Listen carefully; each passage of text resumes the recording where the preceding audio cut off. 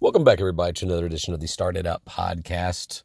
No intro music today, nothing fancy. Matter of fact, a reflection because I'm on the road. I've been really, really busy. Had the honor of going out to Boston to be a part of a little 48-hour mind meld called Gov City. Kind of intimidating because there was a lot of high-level people there. And especially in the innovation departments, Air Force and Navy. Quite an event while I came through. But I really learned that we have a lot of commonalities. That is to say, people that are in the innovation fields have a low tolerance of same old. And it was pretty interesting how, they were in the military and I being in education, we had definitely some overlaps. Obviously, when you get into military, there's more on the line, so to speak. But I will have to say, when, in education, you're dealing with lives, you're dealing with human lives and trying to shape and mold them as children. But just one of the things that impressed upon me as I looked back on it is always what I say about really large conferences, whether I go to ASCD, ISTE, or whatever. A lot of times people remark that it's the conversations in the hallway that you appreciated. And I think that's the thing that I liked about Gov City is that there really was no agenda. Matter of fact, they left it open on purpose. That they kind of put you in teams at first to kind of get to know one another. But then they had you more or less kind of vote on what you wanted to work on. And then teams organically kind of formed from there.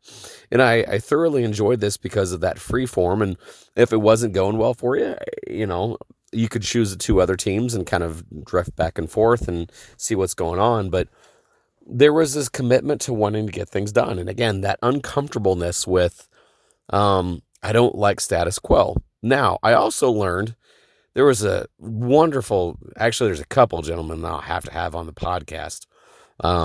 Rashid among most of them, but there's this one guy that he was with the congressional side of intelligence, and he was saying how resilient the bureaucracies are built for resiliency. And while we complain that the government doesn't move fast enough, there's a lot of things that it can withstand.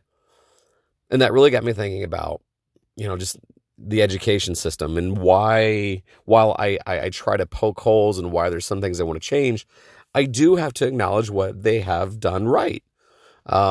Yes, the world is shifting, and yes, we're going to have to, adhere to that shift. But as I started to dissect on what we needed, there was a lot of safeguards that had been put in place over this last 200 years of education. So, is it perfect? No, and that's what I rail against. But I also have to admit, sometimes taking a step back and realizing, what? It also does serve a good purpose. There are several things in there that I didn't factor.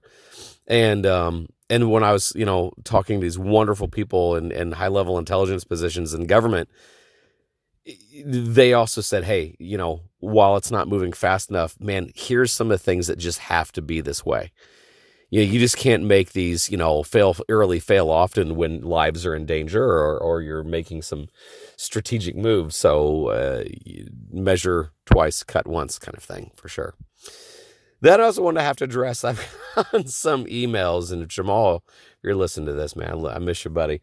We have not done a Crucial Conversations for the last 2 weeks and been getting some inquiry on, hey, you and Jamal, okay? And I even thought about having like a funny podcast about, that we had a falling out, or, I didn't like Kanye's album or something funny, because he schooled me last time we had a show on how good that album was. But no, we have both been insanely busy. He took a new position, not new, it's been this year, but he's a vice principal at a large school, and the foundation has been off to a great start, but man, it has been busy. Which, last update, we threw a hackathon for generational poverty, and man, I know I did a podcast about it last week, but I'm still so happy that we didn't wait around for perfect. We wanted to get feedback, and feedback we got. So we're going to push forward, and we seriously appreciated our guests and our hosts and our sponsors for getting that first one under our belt. Alrighty, well, that's all the time I have today. Again, apologies for the fact that I have not had a Crucial Conversations in a while. Jamal, we'll get back to it, I promise you. And lastly, again, thank you, Molly Kane, for inviting me out for the Gov City event. It was eye-opening, and I cannot wait to collaborate with you more. I cannot wait to collaborate with you more. All right, this is Don Wettrick, again, reminding you those opportunities are everywhere. We'll see ya.